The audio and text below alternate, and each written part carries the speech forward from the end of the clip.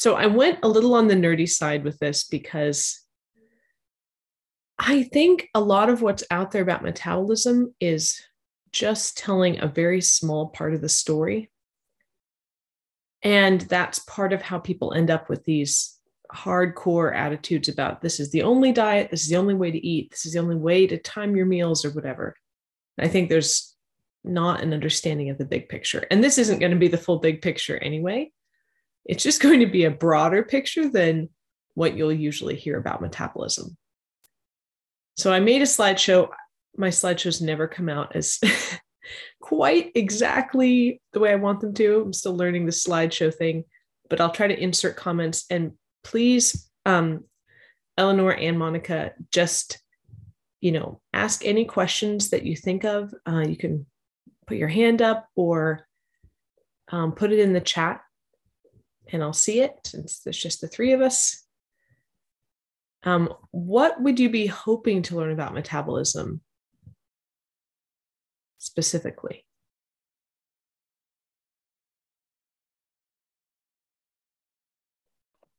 This is Monica. So I guess how it is changing as I get older. Mm-hmm.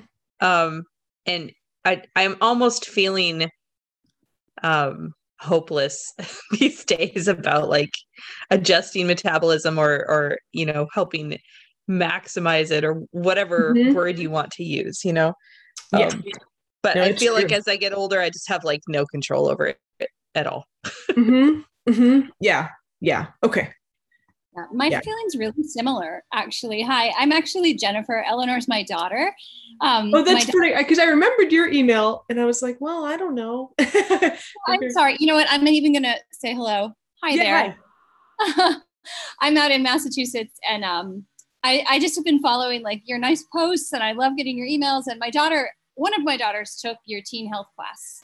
Yes, Jennifer. Yeah. Or no. It was Evangeline that took it. Right. Okay. Yeah. She loved it. And she's really she learned so much and she's just a dynamo about that now. And I am finding very similar to Monica, I think, as I age, just all sorts of strange and different kinds of things, about my body. I also just recovered from an appendectomy. The last 2 months, I've really been feeling quite not myself and thinking I really need to change my diet. Something's really wrong. And of course I didn't realize I had appendicitis. So now I'm in recovery for that, which is great. I'm on the other side and feeling so much better. But when I saw that you were doing this today, I was like, well, this is perfect. I'm supposed to be sitting around resting anyway. So I'm excited to see what you have to share with us. So okay, good. Yeah. And I mean, this will definitely touch, I think it'll illuminate some of the reasons that it slows down as we get older. And the practical side is kind of more in the latter part of the presentation. And also the thyroid and the sleep ones will probably also illuminate some of that too, because the thyroid does tend to slow down and sometimes our behaviors also slow it down further or missing nutrients. So, but there's definitely, I feel like there's a sweet spot where in my later 30s, it was great to not have to snack all the time because my metabolism had been so fast in my 20s. But then, of course, you cross over even a little bit further and then you have to really watch what you eat. So I'm definitely figuring out the rules for me too. Of I think I need to only ever eat when I'm quite hungry, never eat. You can just kind of munch when you're younger and there's just so many buckets you're trying to fill, I guess, at that point in terms of growth and calories, and it's a very different thing. But yeah. All right. Well, I'm going to start the presentation and we'll see how this looks. And like I said, please do ask your questions. And, we can always exit out of the presentation and see what else comes up. Let's see. So share. Okay. Hopefully this, oh no, not that way. Slideshow. That's what I want. Okay. All right. So it should get big, right? So trying to talk about energy metabolism, blood glucose, insulin, glycogen. These are some of the things we tend to hear a lot about as we're trying to figure this out. And we start going down the rabbit hole. And first of all, I think it's interesting to consider, why do we need to eat at all? Basically, this gets back to chemistry and physics and the laws of thermodynamics, because all systems, including ourselves, tend to decay. And we need to keep bringing energy into the system to maintain all the complexity in our cells, all the order. Otherwise, it won't work. And order contains stored energy. And a really simple physical example of this would be if you have a water tank at the top of a hill, you pumped the water up into that tank. The gravity, the difference between you at the tank at the top of the hill and you at the bottom of the hill with your fire hose, it's the energy that you stored. So you created order, you put the water where you wanted it so that you could then, without any extra input of energy, have the water come down, literally down, but also energetically just seek its lower state, and then it will do what you want it to do. So a lot of what we do in our cells is like that. We pump minerals into one side of a cell membrane or another side.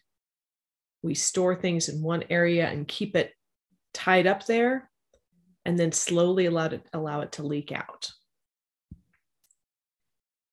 So these are just some slides I found from a presentation online with Chris Masterjohn. He has a Mastering Nutrition, Energy Metabolism whole series that I'm subscribed for, and he's got these really nice slides. So I pulled a few of them.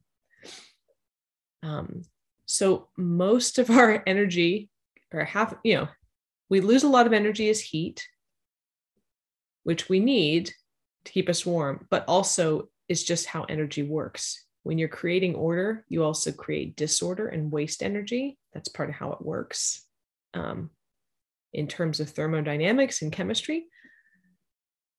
So we're creating order and we're repairing, right? Always repairing. And of course, if we move, we use more calories, and then the actual movements in our body. So heartbeat and breathing. But so much of our food energy goes to maintaining chemical potential energy in all sorts of places in our cells. And one of the most basic places where chemical energy is stored is ATP. You've probably heard ATP is like the money of the cell, the energy currency of the cell. And so when you break one of these bonds, that phosphate bond at the end of this P over here, then it releases energy. And you go down to ADP because it's adenosine diphosphate. So two phosphates. Adenosine triphosphate has one extra bond that's easy to break, and then that releases energy. So basically, ATP puts the energy into all these tiny little packets that are super easy to use and carry around. And as an example, you've probably heard about where protein and fat and carbs kind of get burned.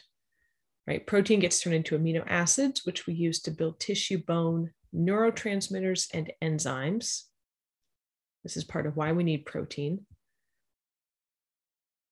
Fat and carbohydrates are both fuels, but fat burns slowly, and it can be stored for later use. It's very dense.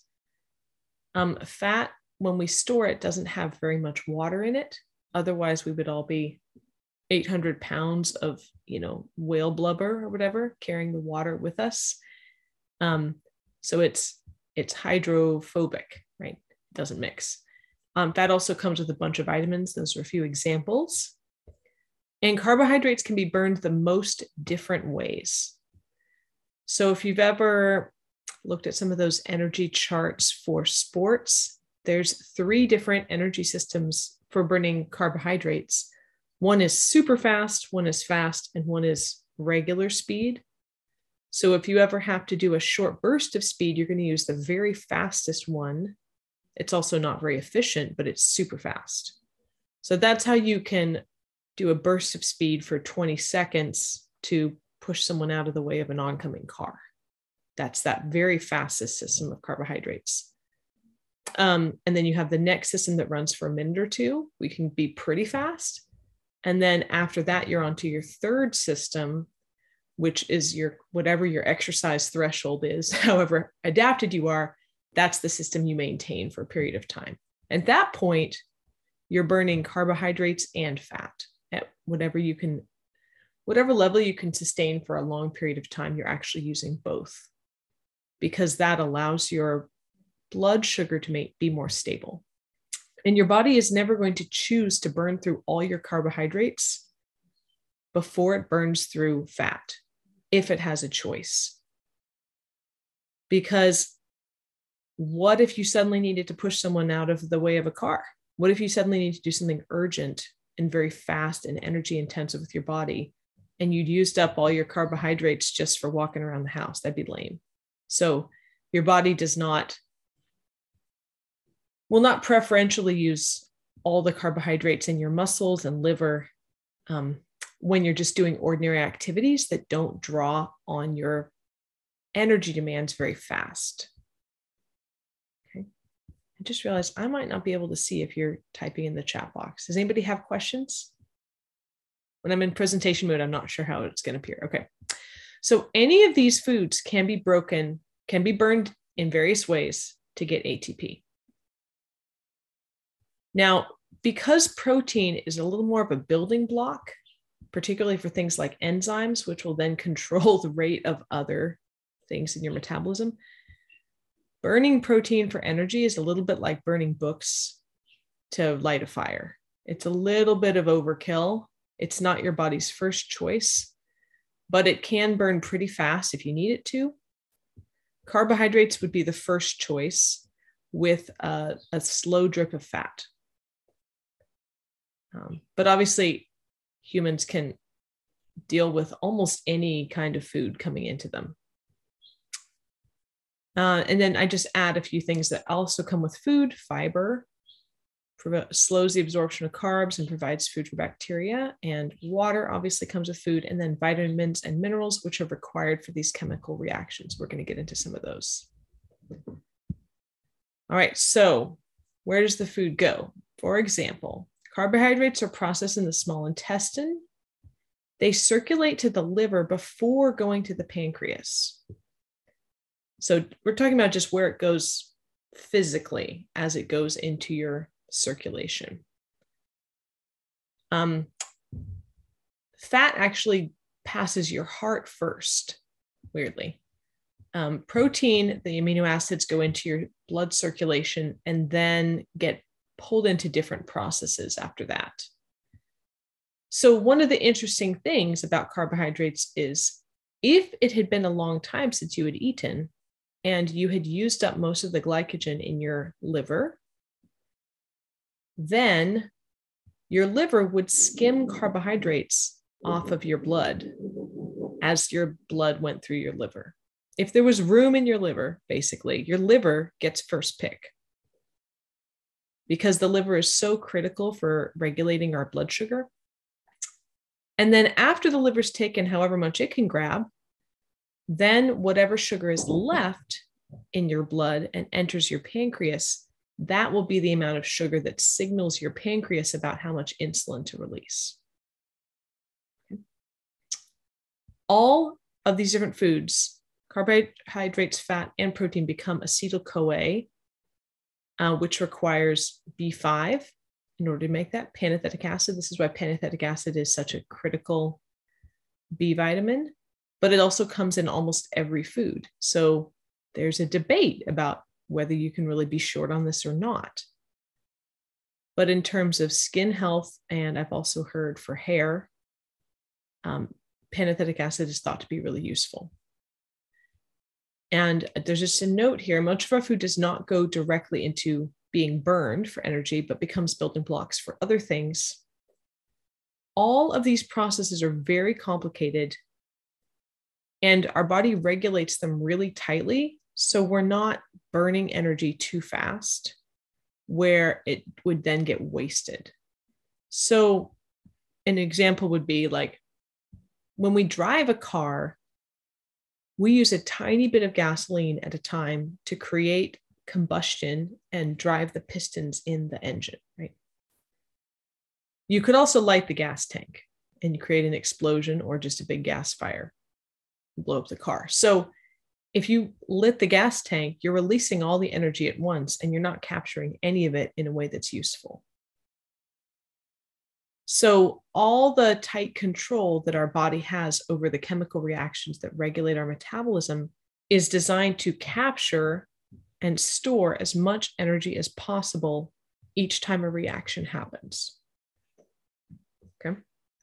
Otherwise, we obviously wouldn't be able to live. So here's some nutrients that are required. Vitamin B5 goes into the coenzyme A molecule. Niacin goes into NADH. And vitamin B2 goes into FADH2. So these are basically our kind of building blocks of the metabolism process, and they require different B vitamins. And B vitamins come with protein. And so this is, again, another reason why having a low protein diet will tend to compromise your metabolism over time. Also, you won't have the enzymes and neurotransmitters to regulate your metabolism as much as you ought to. And coenzyme Q10 also is part of your basic metabolism. This is one of the many things that we don't tend to make as well as we get older. And this is why CoQ10 is an anti-aging supplement that people find helps them to feel more energetic. And we see a high concentration of it in tissues that have high energy demands, such as the heart. So before there were CoQ10 pills, if you ate animal hearts, that was the most CoQ10 rich thing you could get. So it's distributed throughout our body. And in terms of giving more energy and relieving fatigue, what I've found personally is taking CoQ10 will give kind of a lift, or it just makes you feel less tired. It doesn't make you feel amped, just less tired. But it doesn't continue to work indefinitely because, as I understand it, it only works to the extent that you have a deficiency. Once you've restocked your deficiency for however old you are, however deficient you are, then you hit a point of diminishing returns where it's not doing you any harm, but it's going to not give you that same kind of lift that you got before. And so when I've been taking this, it's, initially I'll kind of feel significantly less tired when I take it. But then after a period of months, I think the first time it was almost a year before it just kind of didn't do it anymore. But at that point, my heart was most definitely healthier. I'd always been prone to heart palpitations, so it did give me some benefits beyond helping with my fatigue. So basically, just to be aware, when you take that, you're kind of correcting a deficiency. You could take it routinely, but you wouldn't expect that it would continue to always give you the same kind of lift, if that makes sense. So insulin is one of the things that we think of mostly when we're talking about energy metabolism. And the insulin is in the beta cells of your pancreas, but also glucagon is also in different cells, the alpha cells of your pancreas. So we think of insulin as a response to carbohydrate, which is kind of true, right? If we eat more sugar, we release more insulin because we need to burn that sugar. But we already talked about how your liver actually gets first pass. If you have not been overeating, if you've been undereating, if you didn't eat very much the night before, if you didn't have dessert, and your liver is kind of low on glycogen, it's going to siphon off some of the sugar that you eat, the glucose in your blood, even before it would get to your pancreas and signal your pancreas. Also, if you ate sugar, but you had no other food with it, so just low calories overall, even though you had a relatively high sugar diet, you do not tend to get as heavy of an insulin response. Again, some people are going to be very sensitive to this, but you're going to get the biggest insulin response if you are eating plenty of calories overall. And then on top of that, you have more carbohydrate than is strictly necessary. So all of the different places where energy can go, all the different places where there's resources to go, the fat, the protein, the amino acids, all those buckets are full.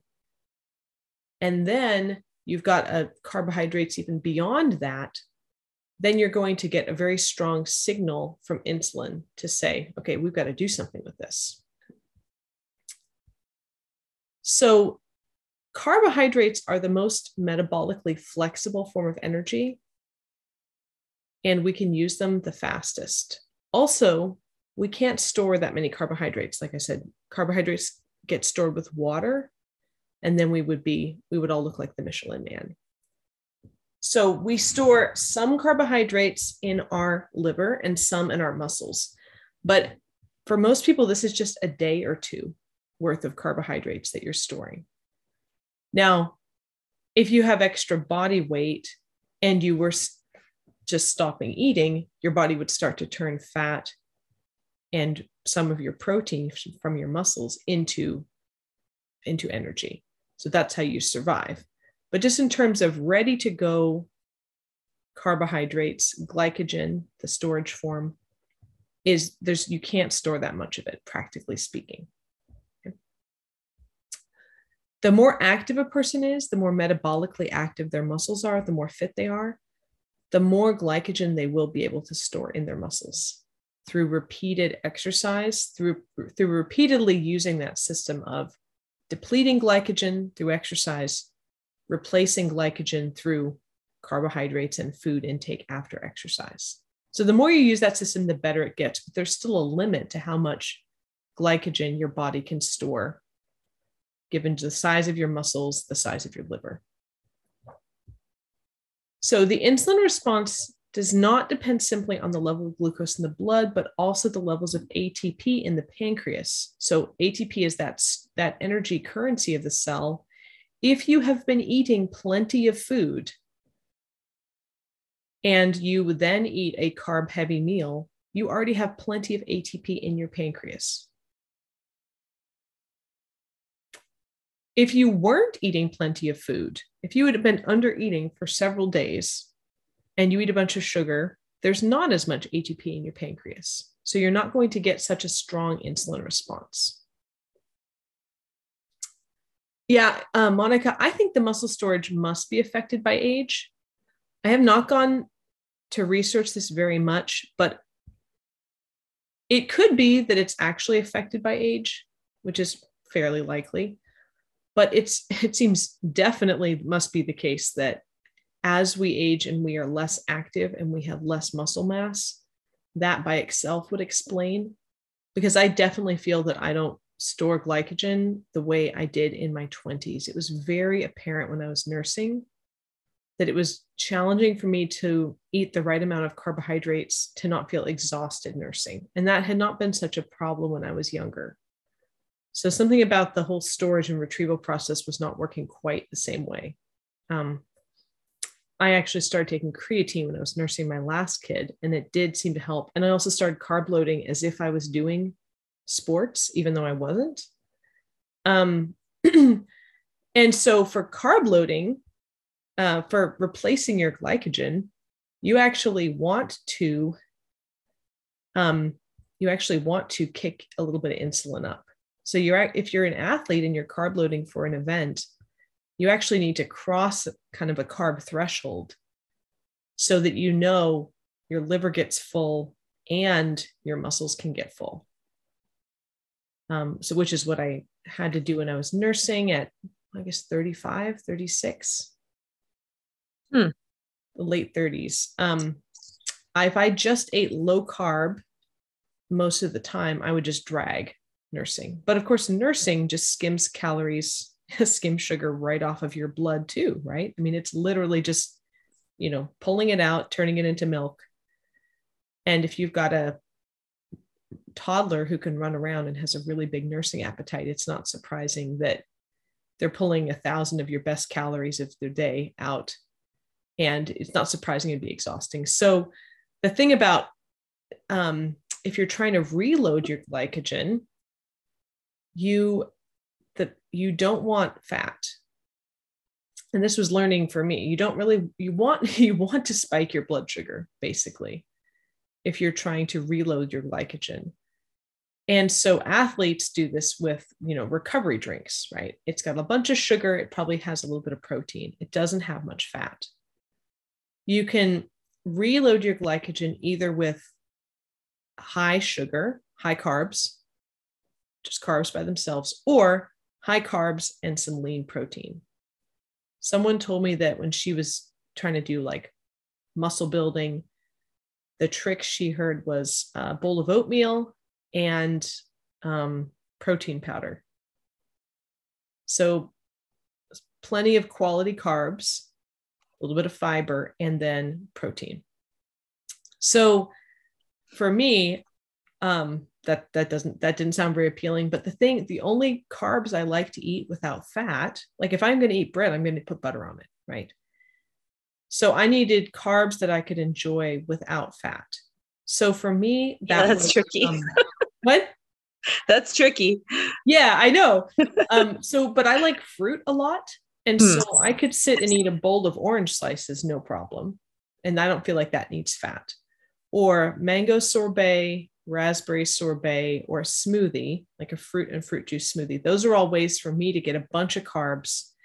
And I realized that I felt tremendously better if I basically sat down to eat 8 oranges a couple times a week, just a ridiculous amount of fruit. If you're going to do it with fruit, it's ridiculous. Normally, we're not sitting down to eat 8 oranges, but I felt when I was nursing my last, like I had just worked out, like I had walked 5 miles or 7 miles or something. My muscles had that level of fatigue just doing nothing. But I felt that was from nursing her. And then I started to take creatine because that improves your muscle energy storage. And that seemed to help too.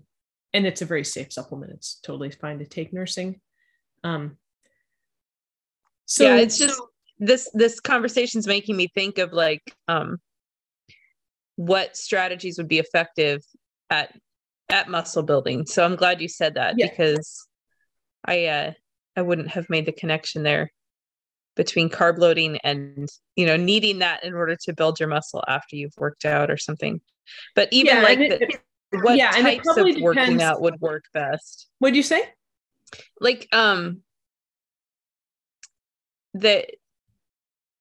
what strategies would you take into working out? Like, would you do more, I guess you'd have to do more, like muscle intensive activities kind of thing, right? Yeah. I mean, generally if you're not adapted to working out, you need to kind of ease into it, right? Because if you've been inactive and you have insulin resistance, there's a certain amount of inflammation that comes with that. Your body will be happy that you exercised, but it also creates more metabolic debris. If you're insulin resistant, you will have more lactate after you have exercised than someone who's more metabolically in an ideal place. So you actually have the potential to be more sore. It's good for you. It improves your insulin tolerance quite a bit. But as you adapt, you are going to feel probably more like it's more work as you're doing the workout. And also you have the potential to be much more sore afterwards. Mm-hmm. So you just have to take that into account. But yeah, if you're starting to build muscle and you're not craving any carbs initially, depending how much weight your body can tap into metabolically, initially you might not need that much extra carbs, but you might also find that you crave carbs, you crave fruit after a workout because you've tapped out your glycogen, and your body will replace it, but it'll take longer if your body has to slowly burn some fat and then turn that into glycogen, so it kind of, part of it depends on your tolerance for fatigue. If you're okay kind of dragging yourself around, I guess you would lose weight faster. But if you're also nursing a baby, or if you just don't want to be dragging yourself around, I would just eat some carbs after that workout, just to try to hit that sweet spot. Maybe it's not going to be 8 oranges, maybe it'd be 1 or 2, right? But you're just trying to signal that trying to make sure your liver and your muscles get restocked. Mm-hmm. But that's also one of the great things about building your muscle mass, is then your baseline metabolism is faster. And then if you worked out hard that day or the day before, and you go eat a little extra carbs, there's some place for it to go. It's not just going to spike your blood sugar. There's a little emptiness in your liver where your liver can send some carbs in there as glycogen, or there's some room in your muscles to have some carbs as well. So it's kind of like a carb cushion. That's part of how I think of the any kind of, even, obviously cardio burns more carbs while you're doing it, but weightlifting depletes your glycogen. So I think particularly if you are insulin resistant, it's really useful to deplete your glycogen intentionally through lifting weights. And it gives you that carb cushion that you need to slowly work on your insulin resistance and not keep spiking your blood sugar and triggering that process again of overproducing insulin. So, so the pancreas and insulin in the pancreas is kind of a sensor of energy availability and versatility. If you have plenty of ATP throughout your body, including in your pancreas, it knows that extra sugar should then be turned into fat or something else to store it for later. It knows we don't need it right now. If all the ATP spots are filled in all the different tissues that would have ATP, then your body knows we're covered. We're covered for the short term. Now, this is also partly why insulin signals the thyroid, and why it's a much more important thing for a woman to make sure she gets the right amount of carbs than for a guy. Because for a woman, if she is always low on carbs, then her body gets the message that there is not quick energy available in her environment. And then it will slow down her thyroid to a more basic metabolic level, survival, but not ideal for fertility or hormone levels over time, or weight loss. Because if your hormones are lower, your metabolism is also slower. And I'm going to do a whole thing on thyroid because it's such a big, interesting question. But just to be aware, this is part of why insulin and the thyroid hormone are related, because insulin is responding to how much energy is available in the environment, particularly how much quick energy, the carbohydrate, mostly carbohydrate energy. So the pancreas makes insulin and glucagon. The carbohydrate does increase insulin the most, and it lowers glucagon because glucagon is the hormone we use to pull energy out of stored places. Glucagon is what our body uses to pull energy out of our liver, pull sugar out of our liver. So if you just got a bunch of carbohydrates, you don't need to pull anything out of your liver. You're going to use what you just got. But protein and fat will increase insulin a little bit. But since there's no sugar there's no quick energy that is going to come with protein and fat, you also have to release some glucagon to pull some sugar from somewhere else. This is one of the strategies of eating a protein-rich breakfast for your first meal of the day, or whenever you eat your first meal of the day.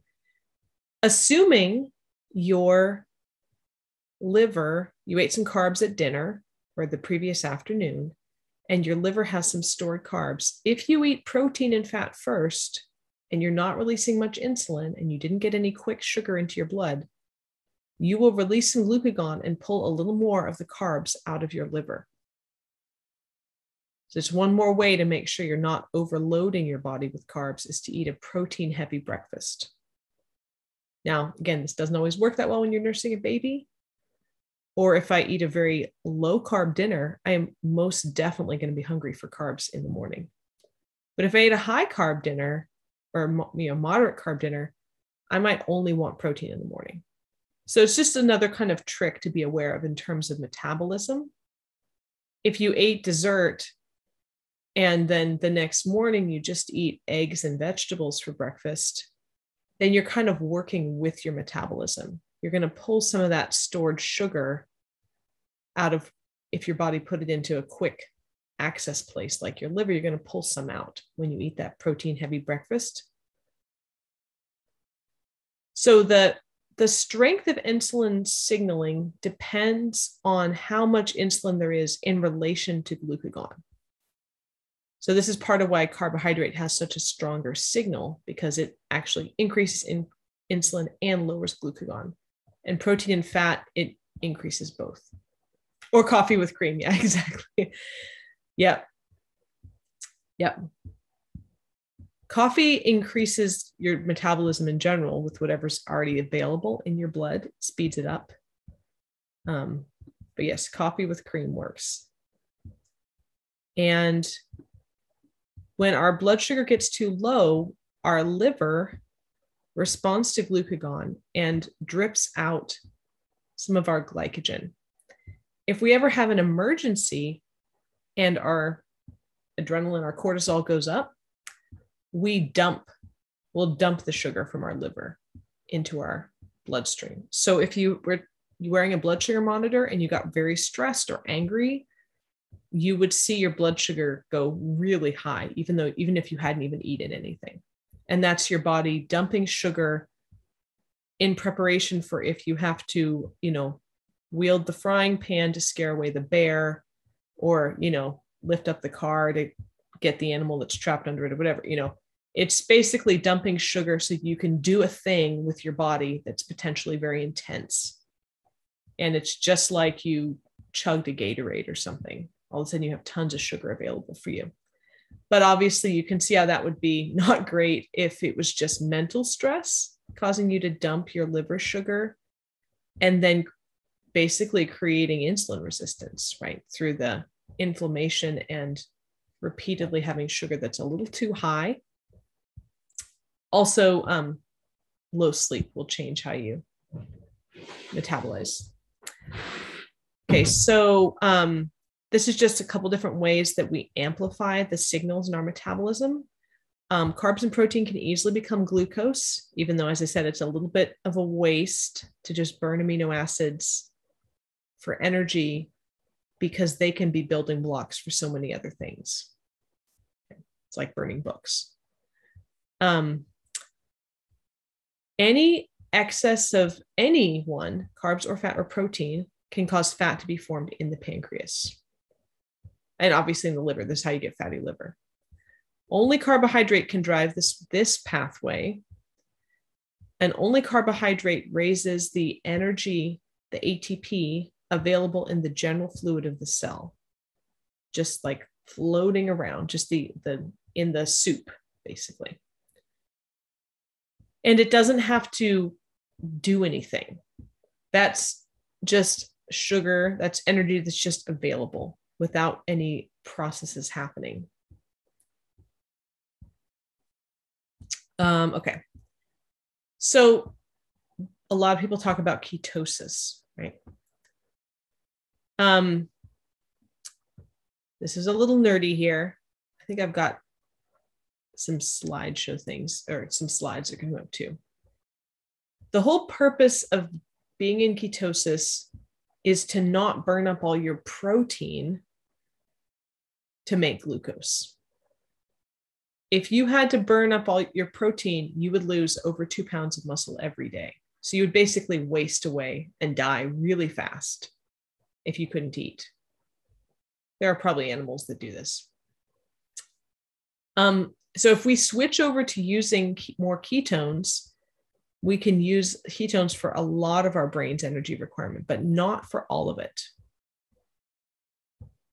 So it spares a lot of proteins that we would have to burn to turn into sugar for our brains.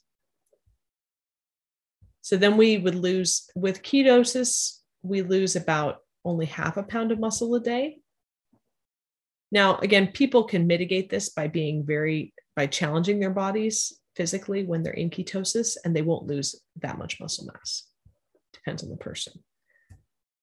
But you have to, if you want to maintain muscle mass while you're in ketosis, you do need to exercise. You need to challenge your muscles to send that signal to maintain the muscle mass, even though your body, and you have to eat lots of protein because your body is using amino acids for part of your requirement for your brain to have sugar. All right. Oh, here's a couple of more things that insulin does. It stimulates the production of glutathione, which is a master antioxidant. This is also one of the things that tends to decrease as we get older. And so some people take glutathione supplements or precursors, which I particularly recommend if you have asthma.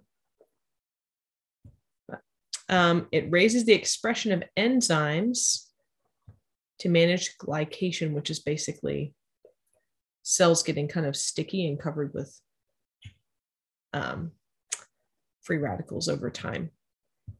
And it signals the thyroids to increase your metabolism because you do have enough energy, you have extra energy to invest in storing resources and potentially growing another human. So again, this is obviously particularly important for women. It doesn't take that much energy for a man to do his part of conception, but it takes 75 to 100,000 calories to grow and nurse a baby for a little bit. So that's part of why your thyroid is so sensitive to carbohydrates if you're a woman and you're still cycling. So here's a little diagram about the rules of insulin and how it kind of signals different things to different parts of your body. We could definitely cover ideal ratios of macros. Yes, well, we can try. Now, ultimately, your ideal ratio is going to be kind of individual, and it's going to depend also what kind of exercise you're doing. And I would argue how much sleep and stress is in your life. But all right. Actually, I want to just get out of this for a second and go to a different part of the slideshow about the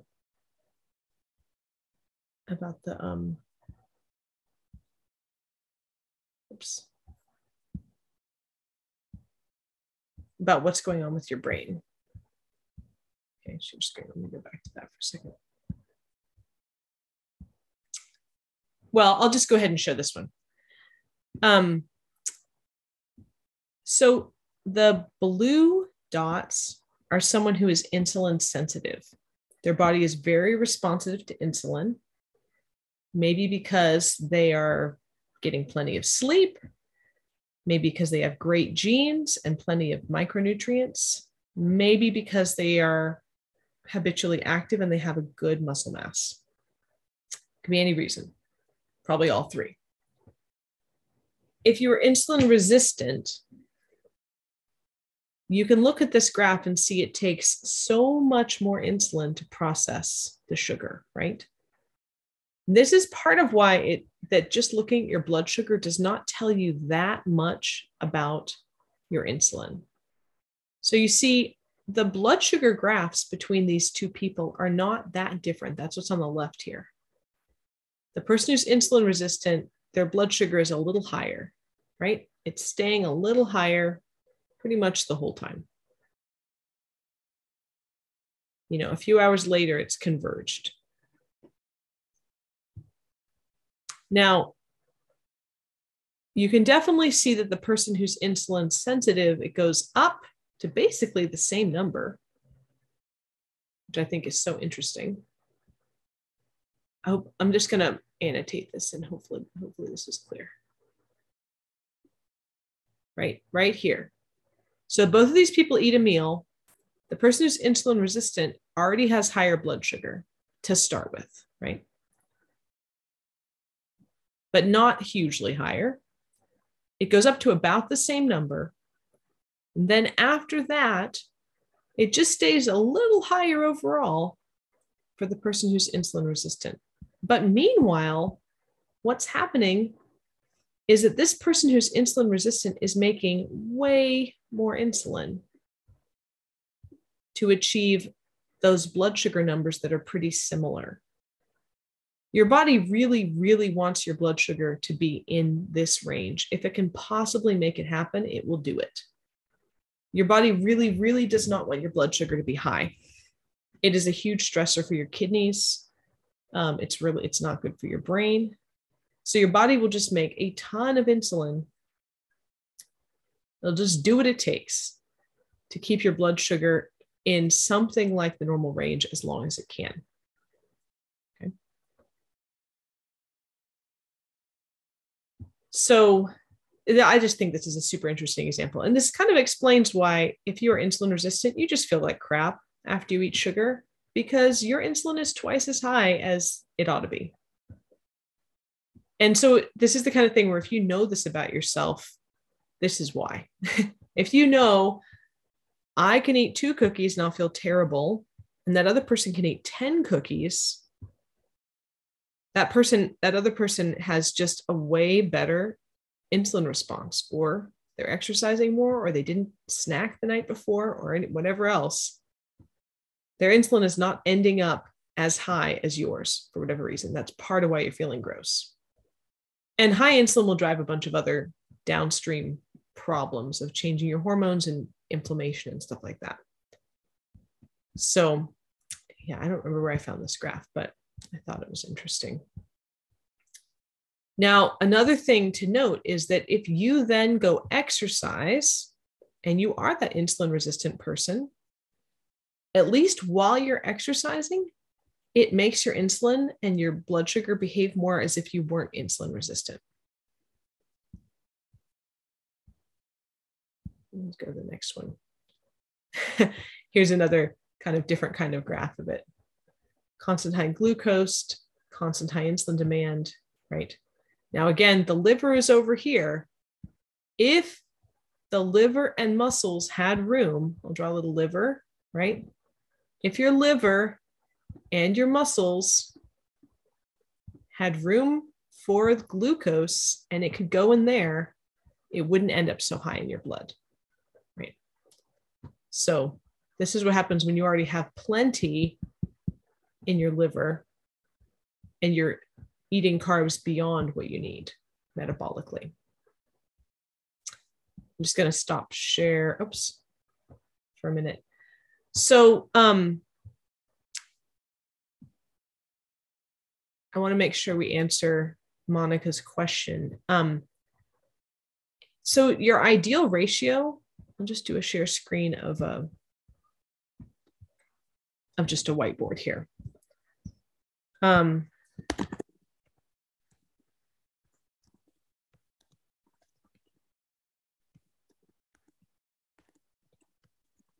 Your ideal ratio is going to be kind of individual.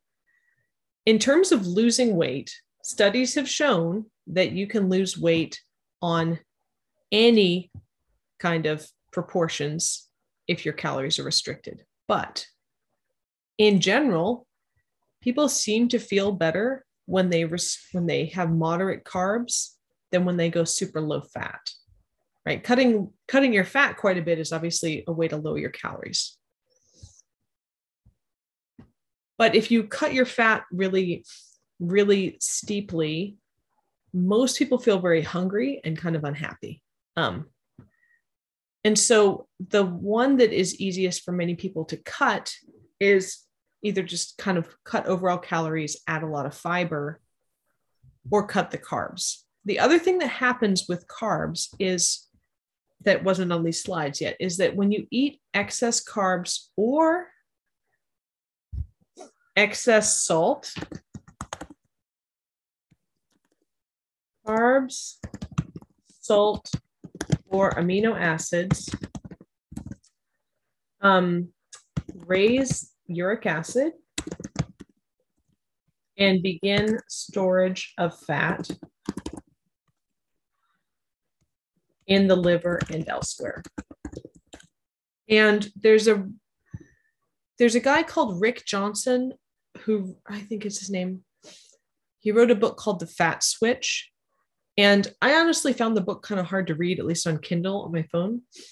But his interviews are really, really interesting. And uric acid, sorry.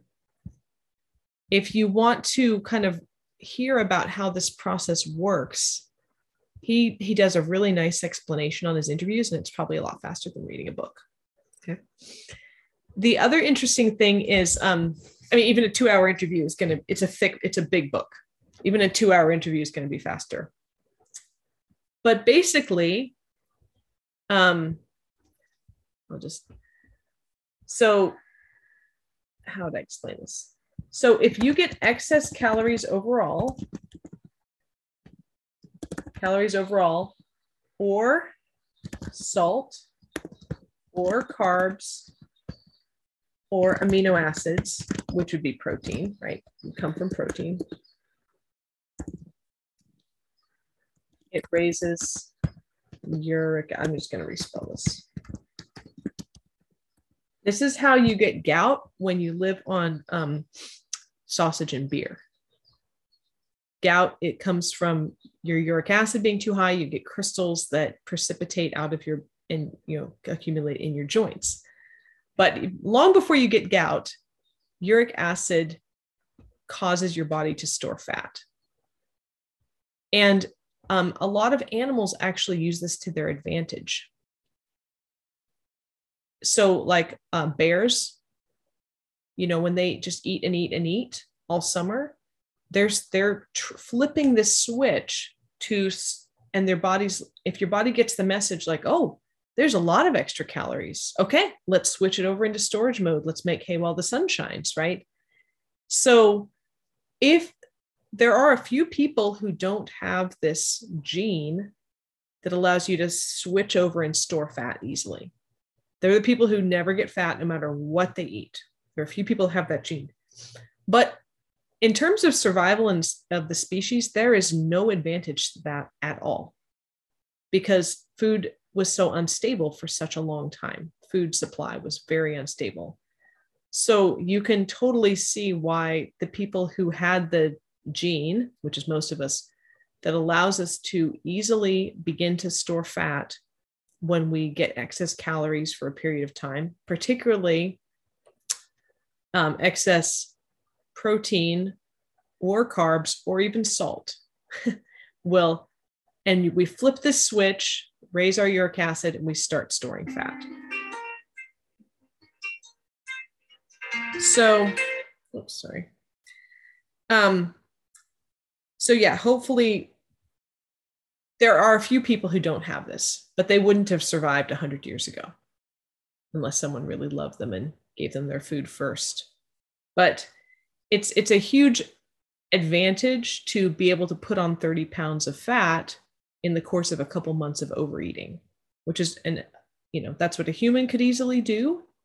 If it was harvest time and there's all this ripe fruit and you made some beer and you slaughter the fatted calf and you just kind of feast, you will start to put on weight. And a number of animals will flip this switch intentionally by eating as much as they can, especially if they're going to hibernate like a bear. So just looking at it that way, so you need the right amount of calories overall, which it can be a hard thing to get, right? It can be hard to know exactly how much you're eating. And then salt is good for you, but you want salt to be balanced. You want sodium and potassium to be in balance. You want them together. And what particularly will raise your uric acid about eating salt is if you eat a very salty thing and you don't have enough water. So it's the, what's the word? It's the rate of change, the quickness of the salt coming into your system and raising the saltiness of your blood. That's what trips the uric acid. And same thing with carbohydrates. Again, the steepness of that curve and the day after day of extra calories is what flips the switch. Or if you're eating a lot of protein, so much protein that it's more than your body needs to maintain muscle and do its repair, all the things it would normally do with protein. If you're eating so much protein, there's an excess of that, which is truly a sign of, plenty of resources in the environment, because protein is special food. Or if you're drinking a bunch of beer, or alcohol, which has the amino acids from the fermentation process, then that is also going to raise your uric acid. So this is how rich people used to get gout. Or even young men. I've heard of young men getting gout if they eat if they're drinking a lot and eating a lot of meat and seafood. So tons of amino acids from everything. And then, So this is, again, part of why hydrating is so important, because you want to keep the right concentration of all these things in your blood.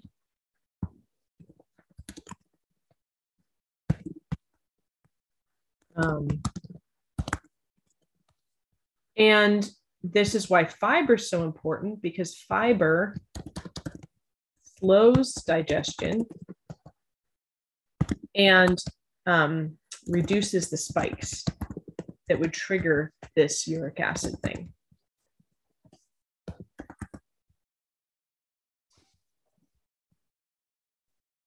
Okay. Now, in terms of the ratio of carbs to protein to fat, if you know you are insulin resistant, then you want to go low carb, low to moderate carb. Now, in the short term, meaning like a few months, if your thyroid is okay, going low carb is not going to affect your thyroid. But in the long term, in the months to years time frame, if you are disciplined enough to keep your carbs always low, your thyroid will probably end up low because of that signaling that there's just not that much quick energy available in your environment. So if you're never spiking your insulin, that could be good in a lot of ways. It's not completely ideal as a woman in terms of your hormones. As you get older, once you're through menopause, it might become a different thing. But yeah. So, but in terms of timing your insulin signaling such that it doesn't cause you to store calories as fat, you can get an insulin signal now and then and not have it wreck your cycle, or not have it wreck your weight. So insulin, you also want some insulin signaling to build your muscle if you're trying to gain muscle mass. After exercise. And I've watched this with my girls too, that, if they're watching their carbs, they try different little things, low carb or keto, whatever. If they're watching their carbs and they're working out, they just can't bring it. My one daughter was cutting her carbs too much, and she also wasn't eating enough fat really for a real keto diet. And so she got surpassed by my other daughter, who's not as strong, not as big, but was better at keeping track of how much she ate and making sure she actually ate enough protein and enough fat. But I also, had to explain to the girls that they're still growing. They need some insulin signaling. They tend, my 18-year-old tends to eat a bunch of carbs on the weekend. She kind of carbs it up on the weekend. And if she feels really weird, she'll have a little carbs during the week, even though she's like kind of keto or low carb. I'll see her eat something carby, kind of get her blood sugar up. My daughter, who's 15, who naturally has a sweet tooth and probably has some kind of insulin resistance because she's so moody at times and so impulsive. So I know her brain chemicals aren't quite right. So she was eating a lot more protein, but she needed to eat a lot more fat. She does feel better when she's on a keto diet as long as she gets enough fat. And she eats some carbs on the weekend. So again, long-term, I said this is going to slow down your thyroid. You've got to take breaks. But, short-term, days to weeks, you can do whatever you want. It's going to work out fine. So Monica, a lot of this comes down to what's kind of sustainable for you. The zone diet is pretty much a 1-to-1 ratio of carbs to protein. So 1-to-1. And I know it was never on it long enough to see that changed my thyroid or anything. When I was a teenager doing this, I could be kind of active, keep this 1-to-1 ratio. I had to add in a lot more fat. So as I look back, I was on a semi-keto diet because I was not adding extra carbs, but I had to put in a lot more fat than he indicated. Otherwise, I would have been hungry all the time. But if I had a more or less 1-to-1 ratio of carbs to protein, it's maybe slightly more carbs, but it's almost 1-to-1. And then I didn't watch the fat at all. Yeah. So my understanding about the thyroid thing, which I would definitely plan to go into more detail, is that you don't want to be always low carb if you're trying to, you definitely wouldn't want to be always keto if you're trying to do the ideal thing for your thyroid. Now, a 1-to-1 ratio of carbs to protein would still be, maybe 150 grams of carbs, 100 to 150 grams of carbs a day. That might be plenty for your thyroid. But if you're craving carbs, not just because you're stressed or it's emotional eating or something, if you're like, oh, I went for a walk and now I really want to eat 2 oranges, that you probably really do need it. One thing that I think is really great about something like the zone diet is it's pretty insistent that you always eat protein with your carbohydrates. And if you are insulin resistant, eating protein and fat and carbs together, always eating mixed meals really does make it easier on your pancreas, on your tired pancreas, and eating fiber, right? So you're trying to give your pancreas a break. And so I would say you would want to keep a mixed meal almost all the time, unless you just did a big workout and you're craving carbs. And then you have some kind of healthy-ish carb. And I very much prefer fruit carbs over bread carbs. It might just be fruit is metabolized differently. Fructose is metabolized differently from glucose. Fructose goes through your liver first. I mean, it goes through your body a little slower. It gets broken down a little slower, but it can raise your uric acid more. Now, I've yet to meet someone who got gout from eating too much fruit, but theoretically, if you're very sensitive and this uric acid pathway is well traveled in your body, then fructose could be part of the problem. again, I've yet to meet a person who could look me in the eye and say, I got fat eating 8 oranges a day. Like I don't know anybody that likes oranges as much as me. Usually it's soda that has that high fructose corn syrup and has enough that you could actually eat it excessively because it has no fiber with it. But anytime you're eating fruit that has fiber, it's going to be harder to eat it excessively. But there is this possibility that you personally could be so sensitive to fructose and that whole metabolic pathway of turning fructose into fat that you should watch your fruit. So let's just put that out there. As I get older, this might be a deciding factor, and most of the time I'm not going to sit down and eat 8 oranges, right? Like 1 is plenty unless I really, really worked out hard, or I was, nursing my 18-month-old that would run around all day.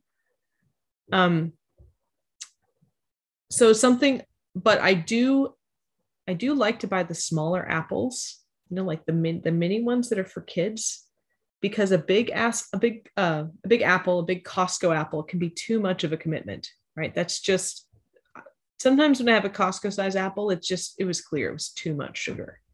So the small ones, I do think it's good to eat your fructose as fruit, or, because then you're going to eat it slower and it's easier to kind of find your sweet spot. So if you look up the zone diet as kind of a jumping off point to figure out, well, this is kind of a low to moderate carb diet.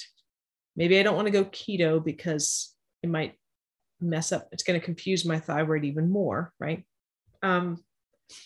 There's these kind of, let me see if I can pull one of these up. I think I've got some of these in my folders. These diet blocks where it kind of suggests different, you can pair any foods you want, basically. So you can mix, you just pick from the blocks. Here we go. Open this one up. And you pick a protein and a carb and a fat. And again, you don't have to worry about the fat. In my experience as a teenager, and even now, I don't particularly have to worry about the fat. If you wanted to get really lean, then you probably would. The other thing I don't care for about the zone diet is that it has these things called the glycemic index, which I think is a little bit dated. The glycemic index was determined by having somebody eat 50 grams of carbohydrates of each food and watching how fast it spiked their blood sugar. But that's, again, just like the oral glucose tolerance test, it's a kind of an unnatural thing.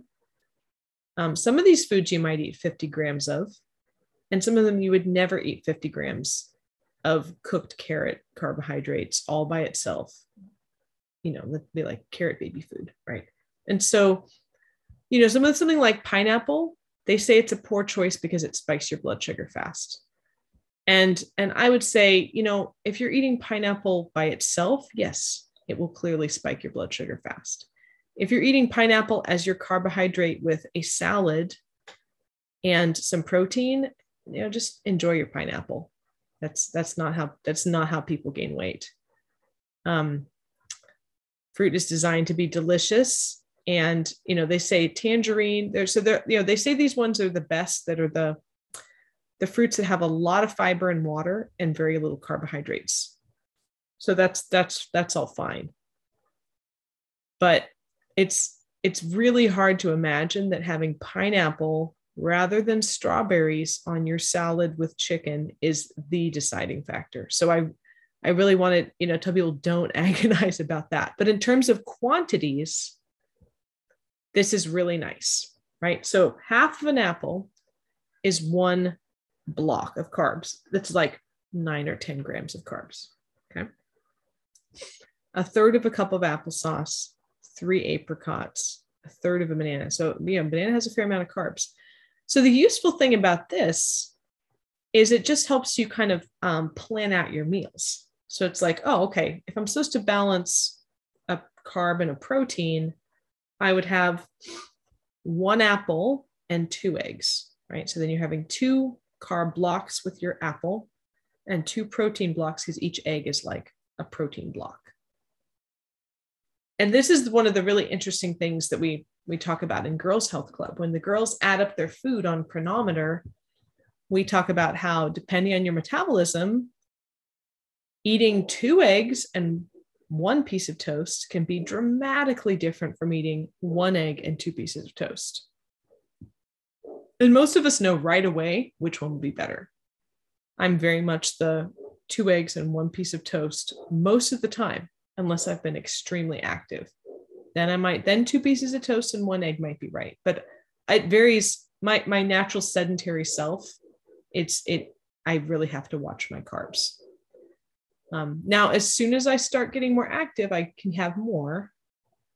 There's also some nutrients that make a difference. So I'll pull up that part of the slideshow if I can find it here. So yeah, the zone food blocks, if you just Google zone food blocks, you'll find so many websites that have that. It's pretty easy. Okay, so I'm gonna pull this up and go back to the slideshow here. Okay, so I just wanted to talk about the brain a little bit. Can you guys see this? Or am I only seeing it? I'm not sharing it. Okay, let me try this again.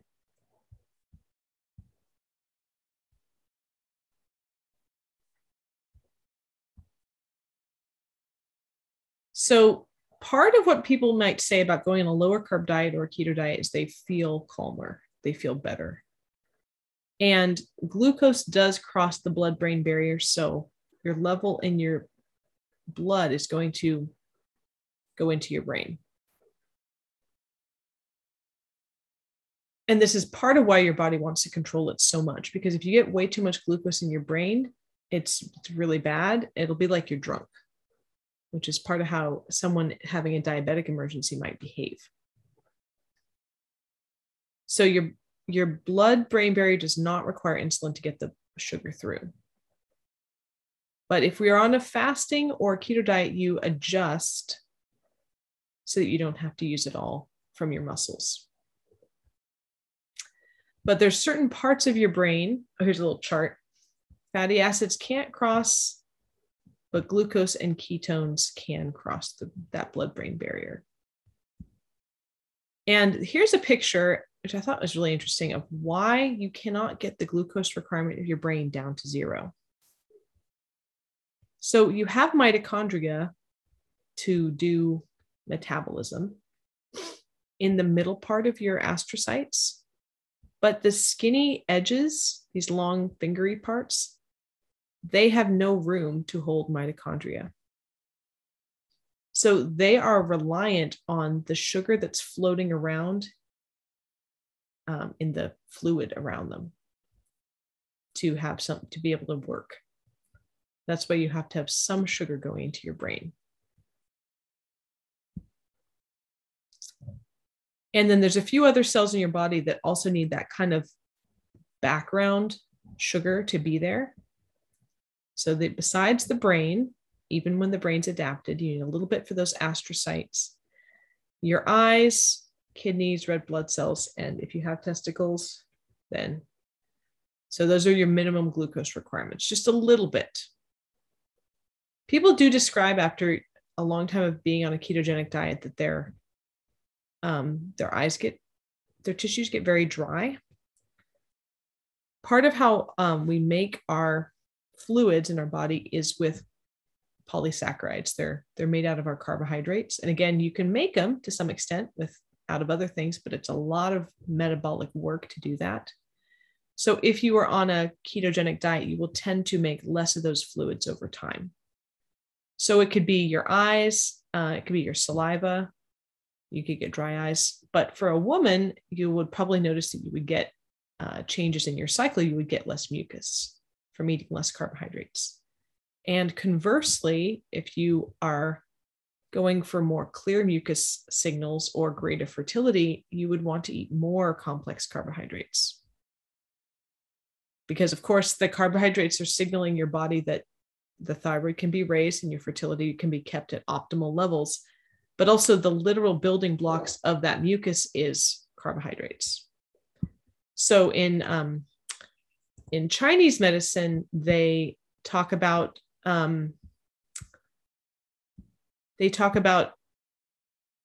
root vegetables being really good for your yin, the moistening aspect of your body, which we would call polysaccharides, mucous membranes, and stuff like that.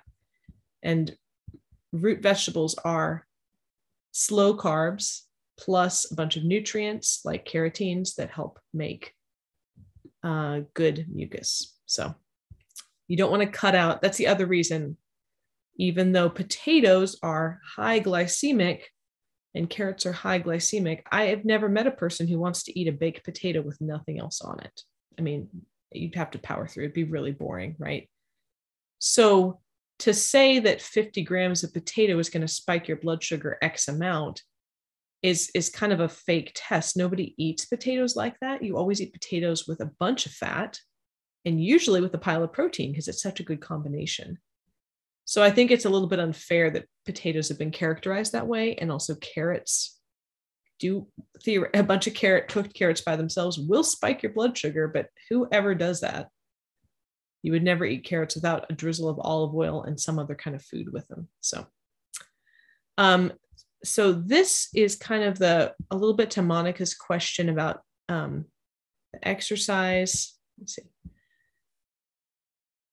Along the lines that we were talking about before, if you naturally, they took, I don't remember if this is rodents or peoples that were insulin resistant. So IR means insulin resistant. So the baseline of these animals or people was that when they were not exercising, they were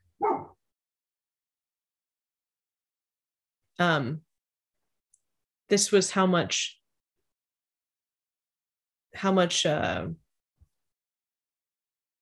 like sugar they could get into their muscles, basically. So the insulin resistant ones were not getting sugar into their muscles very well. That is here. Okay. Here. Meanwhile, the ones who were naturally insulin sensitive were getting their sugar into the muscles at this rate. Quite different. I mean, basically more than twice as easily, which again explains part of why people feel so much better and so much more energetic when they're insulin sensitive than when they're insulin resistant, right? Because you're literally not getting your muscles filled up with the resources. If you have genetic or just developed insulin resistance, right? It's not the same as these people who are insulin sensitive, the sugar's going in. But if you take that insulin resistant person and start working them out, then their muscles respond much more like the person, almost exactly at the level of the person who naturally does this well. Isn't that interesting? I thought this was super interesting. So it doesn't now, meanwhile, the person who was already using insulin well is using it extremely well, right? Again, they've doubled it. But if you look at it proportionally, the person who was insulin resistant to start with is getting even more benefit from exercise in a way, because they've more than doubled their capacity to make glycogen. The person who was already insulin sensitive has just doubled it. But I think this graph is really illustrative of partly why some people can enjoy exercise so much more than others, right? And why you have to ease into it if you have not been active very much. The other thing about metabolism is if you're not in the habit of exercising very much, you actually have fewer mitochondria in your cells. I'll just draw a little picture here. So you've got your cell nucleus, you've got a few mitochondria, right? The little ATP makers of the cell. As you exercise more over time, you actually make extra mitochondria. Because just like building muscle or building bone with that stimulation from your activities, your environment, if you routinely just move your body, challenge yourself a little bit, it only has to be zone 2 exercise. Zone 2 exercise means that someone who was talking on the phone with you would be able to tell you we're working out, but you could carry on a conversation. It's not like, oh, I'm working out so hard I don't want to talk. It would just be like they'd be able to tell. You're taking a brisk walk, but you're on the phone, or you got your earpiece in. So zone 2 exercise, if you do it 4 times a week for 40 minutes, I mean, that's what they've done the studies and shown, it will increase your mitochondria.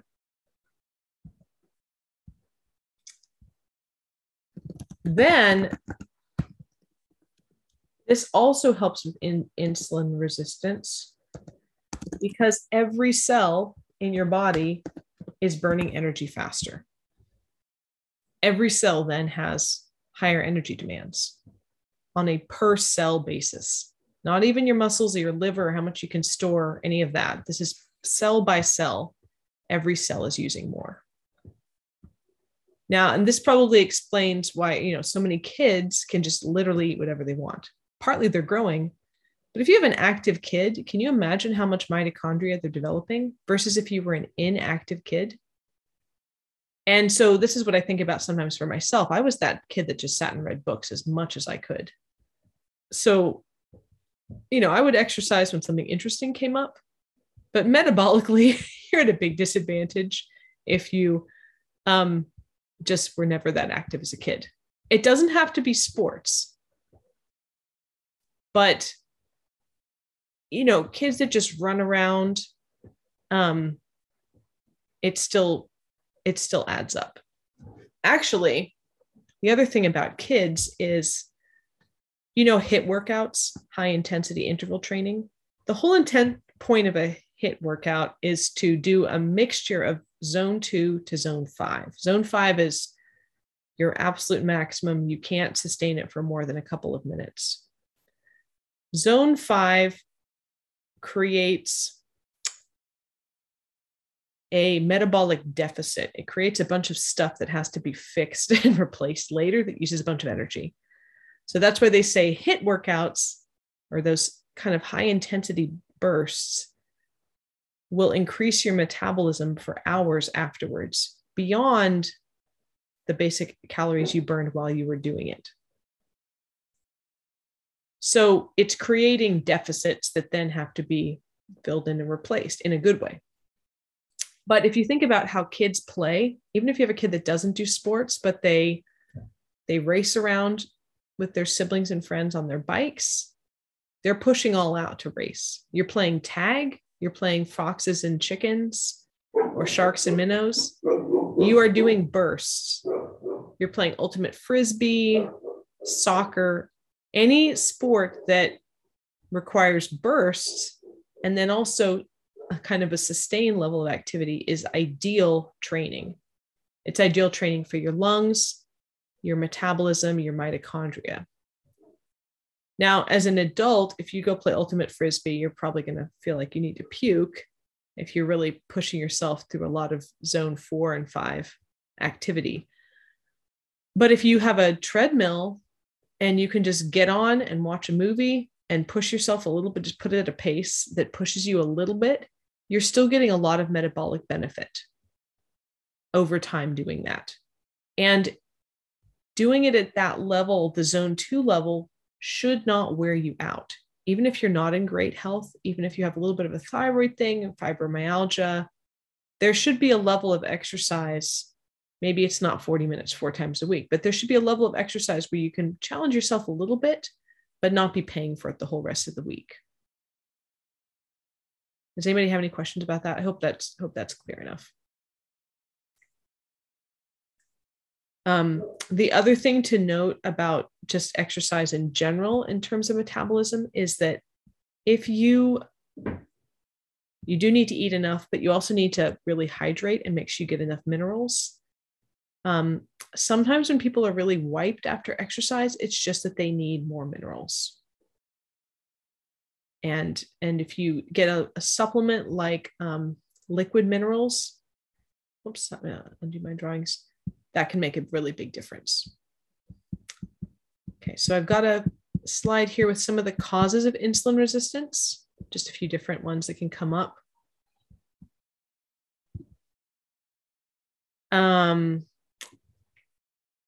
Let's see, gestational diabetes. Also, if your mom had gestational diabetes when she was pregnant with you, if her blood sugar was running high, you can actually be born with a tired pancreas as an infant. Obviously, it's kind of genetic, certain hormonal conditions, and steroids, antidepressants will change your metabolism.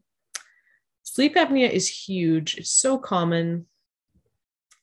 As people get older, your adenoids get a little swollen, the tissues get a little softer and floppier on the inside. And if you have poor sleep, even for a week, they've done this with normal volunteers that had normal metabolism, within a week of sleep depriving them down to maybe 5 hours a night instead of 8, which is very much what happens when you have sleep apnea because it's so interrupted.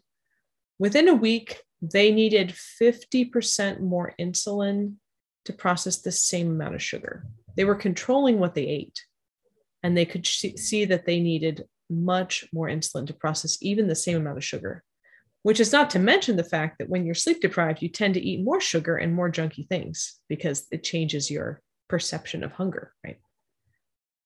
So sleep is huge, huge in terms of insulin resistance. And if you have any suspicion that you're not sleeping well, if your husband's ever told you you're snoring or you sound weird, or you could even just make an audio recording of yourself at night and figure this out, because, you know, that'll be that uneven, irregular breathing and gaps in your breathing. So, okay, got a couple more. Oh yeah, here's some signs. I think this is the last slide. So, you know, usually people know if you feel gross after eating carbs,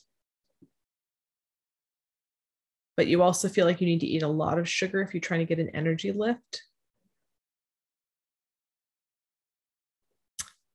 The elevated triglycerides, if you're getting your blood work done, the standard cutoff is 150, but people who are more into optimizing health say the cutoff should be 100.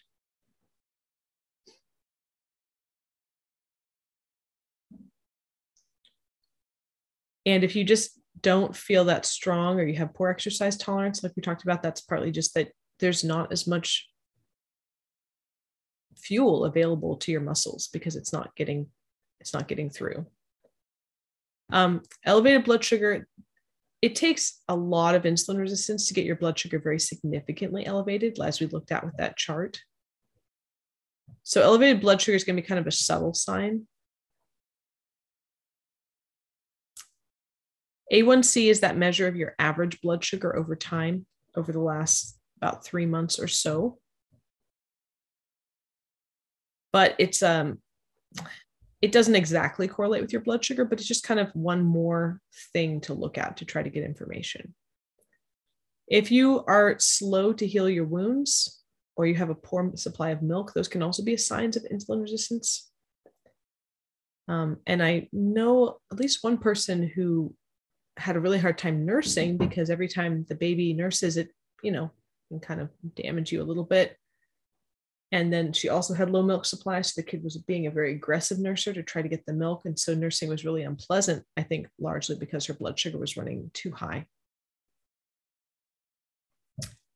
And that kind of apple shape, the central abdominal weight gain, higher waist to hip ratio. So one thing that people say about if you're trying to manage your insulin, your metabolism, and you're building muscle, this is why you don't necessarily want to look at the scale. Often people who gain weight easily also gain muscle easily when they switch over to having more protein, but you may not lose any weight, even though your proportions are changing a lot and your metabolism is changing a lot. So rather than use a scale, it could be better to just look at how your clothes are fitting or just take measurements with a measuring tape. I usually just go with clothes because I'm lazy about taking measurements. But you probably kind of know, like if you have a waist, if you're getting more of a waist, that can be a really easy sign. And then those PCOS symptoms, acne, androgen, like the facial hair, thinning hair on top of the head, really oily skin, obviously that's a sign of insulin resistance, and irregular ovulation and periods. So you ladies would all know at this point, if that was part of the picture, you probably tracked this a little bit.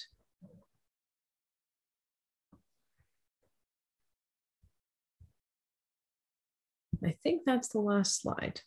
So practically speaking, you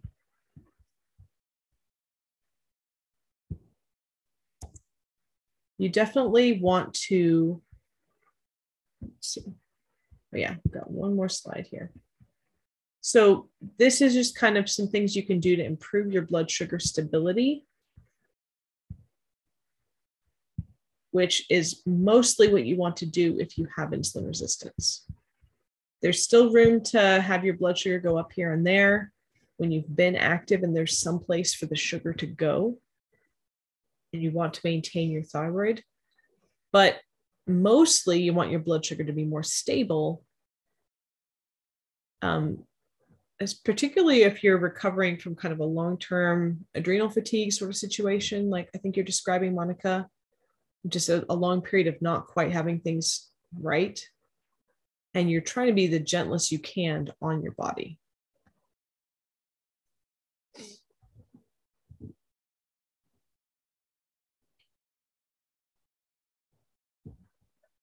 A lot of people say that apple cider vinegar really helps their digestion, helps their blood sugar be a lot more stable after meals. If you exercise, you can actually get sugar into your cells without insulin. So even type 1 diabetics, if they take a long brisk walk after a meal, they can use much less insulin. So again, if you start moving right after you eat your meal or shortly after you eat your meal, that's already kind of a mixed meal with not too many carbs, then you're sparing your energy even more. Glycine tends to stabilize people's blood sugar. I've heard of glycine specifically recommended for a nighttime kind of calming supplement too. There's obviously, you've probably heard of cinnamon, licorice, minerals, B vitamins. Again, we saw that B vitamins are a big part of your metabolism on a bottom level chemistry. Increased hydration. You want to, again, make sure make sure you have enough water in general, but also make sure increased hydration will make your sugar and salt, the concentration of things in your blood, not increase so rapidly and trigger that uric acid response. More sleep for so many reasons. And stress management, we talked about how stress will spike your blood sugar. It'll cause your body to dump sugar from wherever it can. And if your thyroid is too high or too low, that's obviously going to change how your metabolism and your blood sugar works. If you have an autoimmune condition, that's also going to change how your blood sugar works. So I put those on the list just to try to be thorough. And then muscle building and weightlifting, because you actually you're training your metabolism, you're training your muscles to retain more glucose, more glycogen. And I've got a couple of other resources that I think might be interesting. I'll just show you guys real quick. On I think this is on Instagram. I'm not really on Instagram, but there's a lady called Glucose Goddess. And yeah, she has all these pictures of how your blood sugar will look eating different types of meals, or even eating the same foods in a different order. Like eating so I'll just kind of show this. And I don't know if this is just based on her or other people kind of put these in, if she's experimenting on herself. So, 100 calories of store-bought trail mix, chocolate and almonds, caramel popcorn, coconut oil and seed. You can kind of see, right? This is understandable when you're looking at what these things are. Chocolate cake slice, like, yep, that's exactly how I feel after chocolate cake slice. Way too high blood sugar, right? Chocolate cake slice with Greek yogurt, that probably is still too high for me. That just still does not sound good. But it's really interesting because these, I've always kind of wondered, and I don't pay for a blood sugar monitor to track my own blood sugar, but she does this thing where she compares the vinegar, apple cider vinegar, and then chocolate, and of course her results might be different from your results, but it's sure interesting to look at the difference, right? Or pistachios versus Chex Mix. I mean, this is really interesting. She says to choose dessert instead of, because you've already had other food. And personally, when I was trying to watch my carbs, I would just cut out the bread and pasta, which didn't call my name as much, and eat a lot of huge salad, some protein, and then have dessert. So, choosing the carbs that you like. Oh yeah, here's whole milk cappuccino after bad sleep, or just a whole milk cappuccino, right? 2 apples, juice, smoothie, 2 apples whole, right? So 2 apples is still a lot of sugar if you aren't doing anything. So it's interesting, right? Ice cream 2 days before a period and 7 days, right? That it's just hormones right there, right? Super, super interesting. So anyway, Glucose Goddess is kind of fun. The other website is, if you want to track this for yourself and see where your ratios are coming out, is Cronometer. It's totally free to make an account. I'll just log in real quick. And it asks you your age and sex and activity level and maybe your current weight. I don't remember what it asked me at the beginning, but it asks you some stuff to kind of create your profile.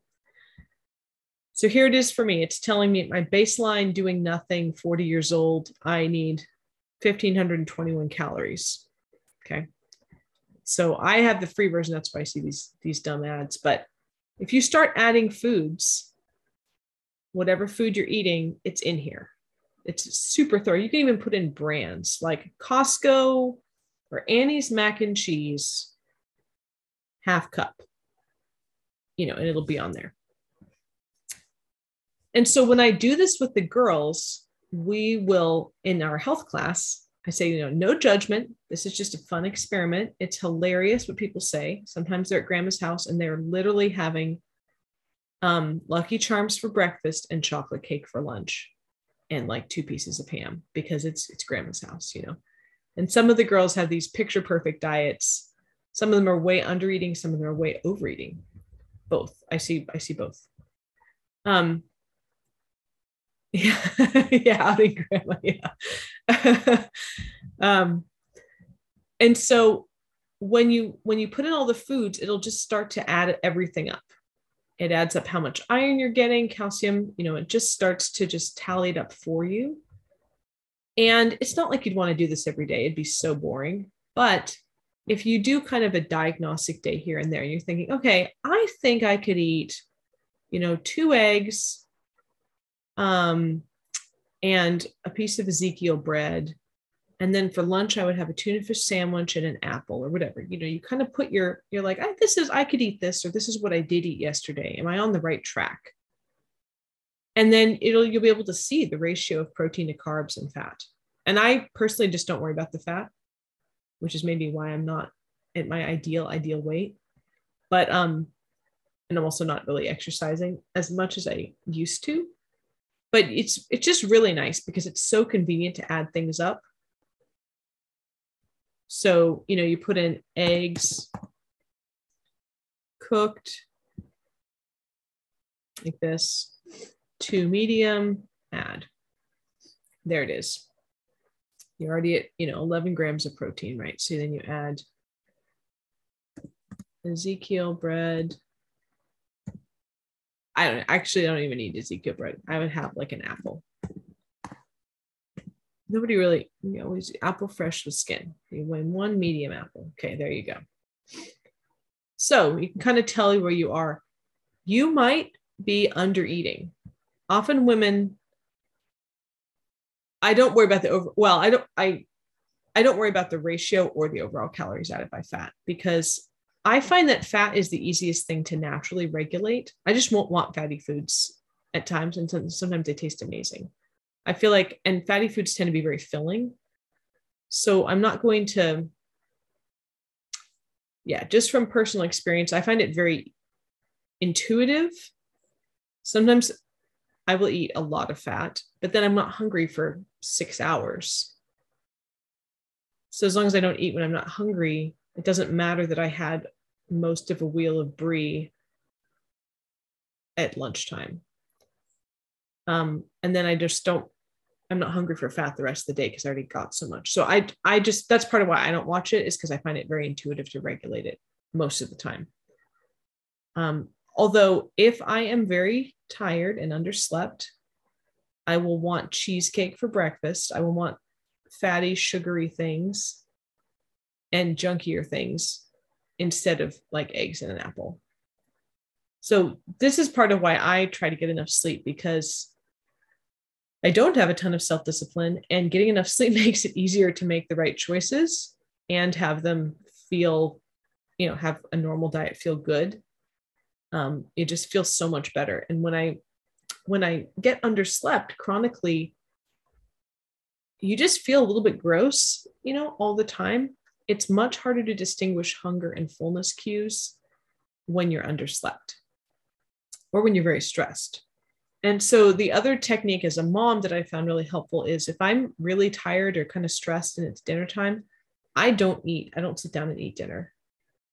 I'll sit down and have a cup of tea or a cucumber or just something to kind of settle down and figure out how hungry I am. But if I just sit down and kind of eat without really settling down, then I'll get through the first plate and then be like, well, am I still hungry? I wasn't even really hungry in the first place, but now I feel more hungry. It's just weird. And I've also I had an interesting conversation with a mom who was checking her blood sugar. It was high every morning. It was fine the rest of the day. And she was in her early 40s at this point. And I said, well, how late are you eating dinner, right? That's a really basic thing people talk about as you get older. She said, oh, well, I eat around 7. I said, well, are you hungry? Are you eating seconds or just one serving? And she said, oh, yeah, I'm not really hungry. I'm mostly just tired, but I eat because I'll feel a little more energetic after I eat, but I don't actually really want to eat. I just eat because it's there and I'm sitting down with everybody. And so, your blood sugar can be high in the morning because you overate the night before. You haven't processed it all, or because your cortisol is spiking really high right before you wake up, which is partly how we wake up, but then you can get an excessive cortisol spike with stress. So who knows with her, but she was certainly aware that she was eating when she was not very hungry. So it's a little bit of joke at my house. If I'm really tired, I won't really eat dinner, or I'll have a bowl of cereal or just something really basic. Because I don't like that feeling of eating.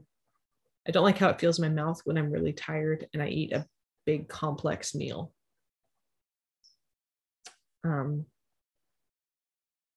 So I don't think I guess some people feel like it's weird to not eat what the kids are eating.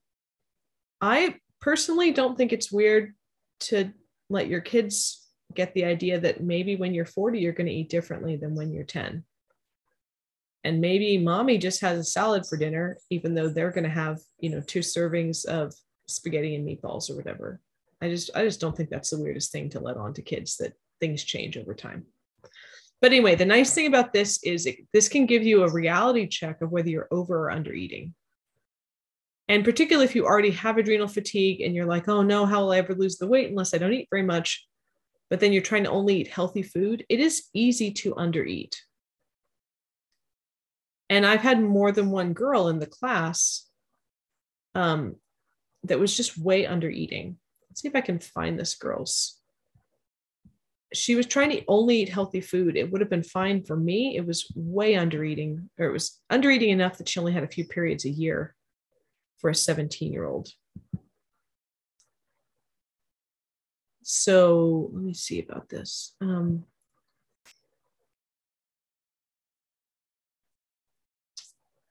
we go. This is what she was eating. We tallied it all up on Chronometer.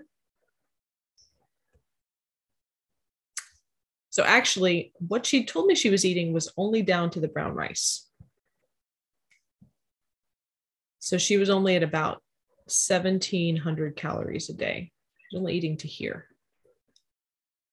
And with a teenager metabolism, you can see why that would make her not have a cycle. But look at what she's eating: eggs, apple, and peanut butter for breakfast, rice, chicken cordon bleu and salad for lunch, and vegetables. So it's great. Look at all this fiber, right?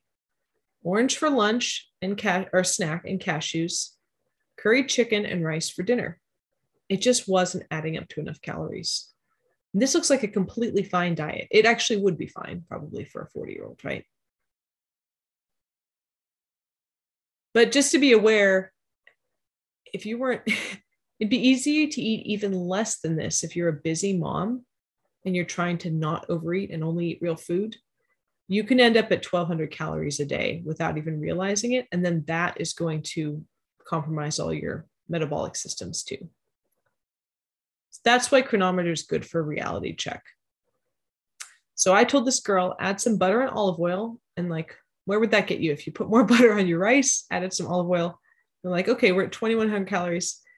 And then I said, look, your carbs are low. Her carb to protein ratio might be ideal for a 40-year-old woman, but she's been doing this for a long time. This girl had lost her hair during COVID, which is not what you expect from a 17-year-old. And so I said, I think your carb to protein ratio is too low. She was tall and lean naturally. She probably would genetically have a pretty decent carb tolerance, not a poor carb tolerance like mine. And so I suggested that she add a couple carbs, more carbs in at least a couple of days a week. So let me show you what we ended up with when we added a little bit more carbs. I suggested mangoes and sweet potatoes because they're nutrient dense carbs. I didn't want to wreck all of her good habits, right? But then that gets her up to, 2,600 calories, at least on the carbier days. And she got back to me a month later. She had gotten a period. So about 2 weeks after she started eating all these extra calories, she ovulated. And then 2 weeks after that, she got her period. And she said she felt so much better that instead of just walking the dog, she'd started jogging. And she was getting a regular cycle. So that's, again, she was trying to be healthy and she was under eating. So the same thing could happen with us in our 40s or 30s. It's just an easy thing to have happen accidentally. That's why it's good to have a reality check.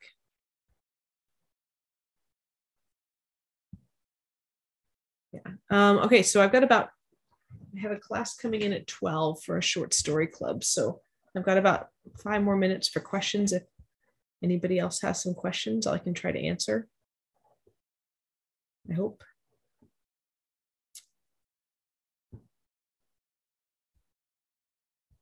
Find the calorie suggestions. I think they're as accurate as, the calorie suggestions are based on a lot of data. It's based on research about what the average person will use at the average muscle and activity levels. I'm not going to I'm not going to actually weigh all my food. So even when you're estimating how much you ate as a human, it's not going to be exactly. Oh, that's good. Yeah. Thanks, Jennifer. It's not going to be exactly. But I think it's good to get a sense of how much, of whether you're way under or way over. I mean, I would guess that I probably need more calories than the app is telling me, right? I walk around the house. I walk from the house to the barn. I'm on my feet with the kids. The fact that I don't particularly watch my calories and I don't gain a ton of weight must mean that there's quite a bit of room there. But also, I like a lot of real foods, and we don't buy that much junk food. And as you see, the real food calories don't add up that fast.